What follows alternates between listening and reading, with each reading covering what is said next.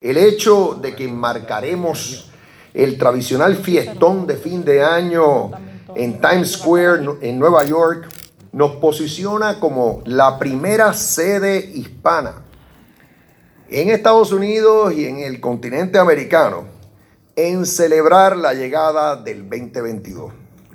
Para nuestra gente y de Puerto Rico para el mundo, podremos proyectar todo lo que nos hace especial.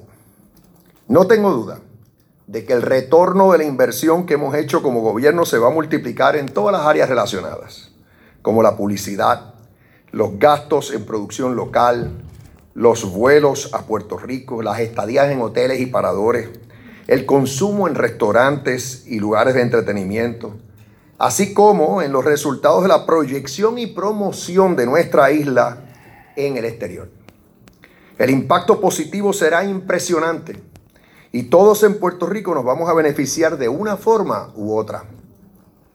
Asimismo, nos da otra oportunidad para dejarle saber al mundo que somos un lugar seguro para visitar, ya que hemos dado cátedra en nuestra lucha contra el COVID-19 y somos la jurisdicción más vacunada en la nación americana.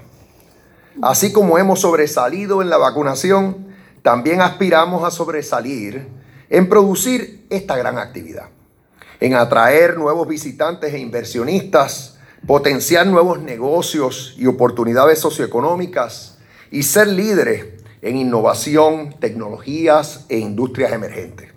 El cielo es el límite cuando creemos en nosotros. Por eso hemos integrado a todos los componentes importantes de nuestro gobierno para dar nuestra mejor cara ante el mundo.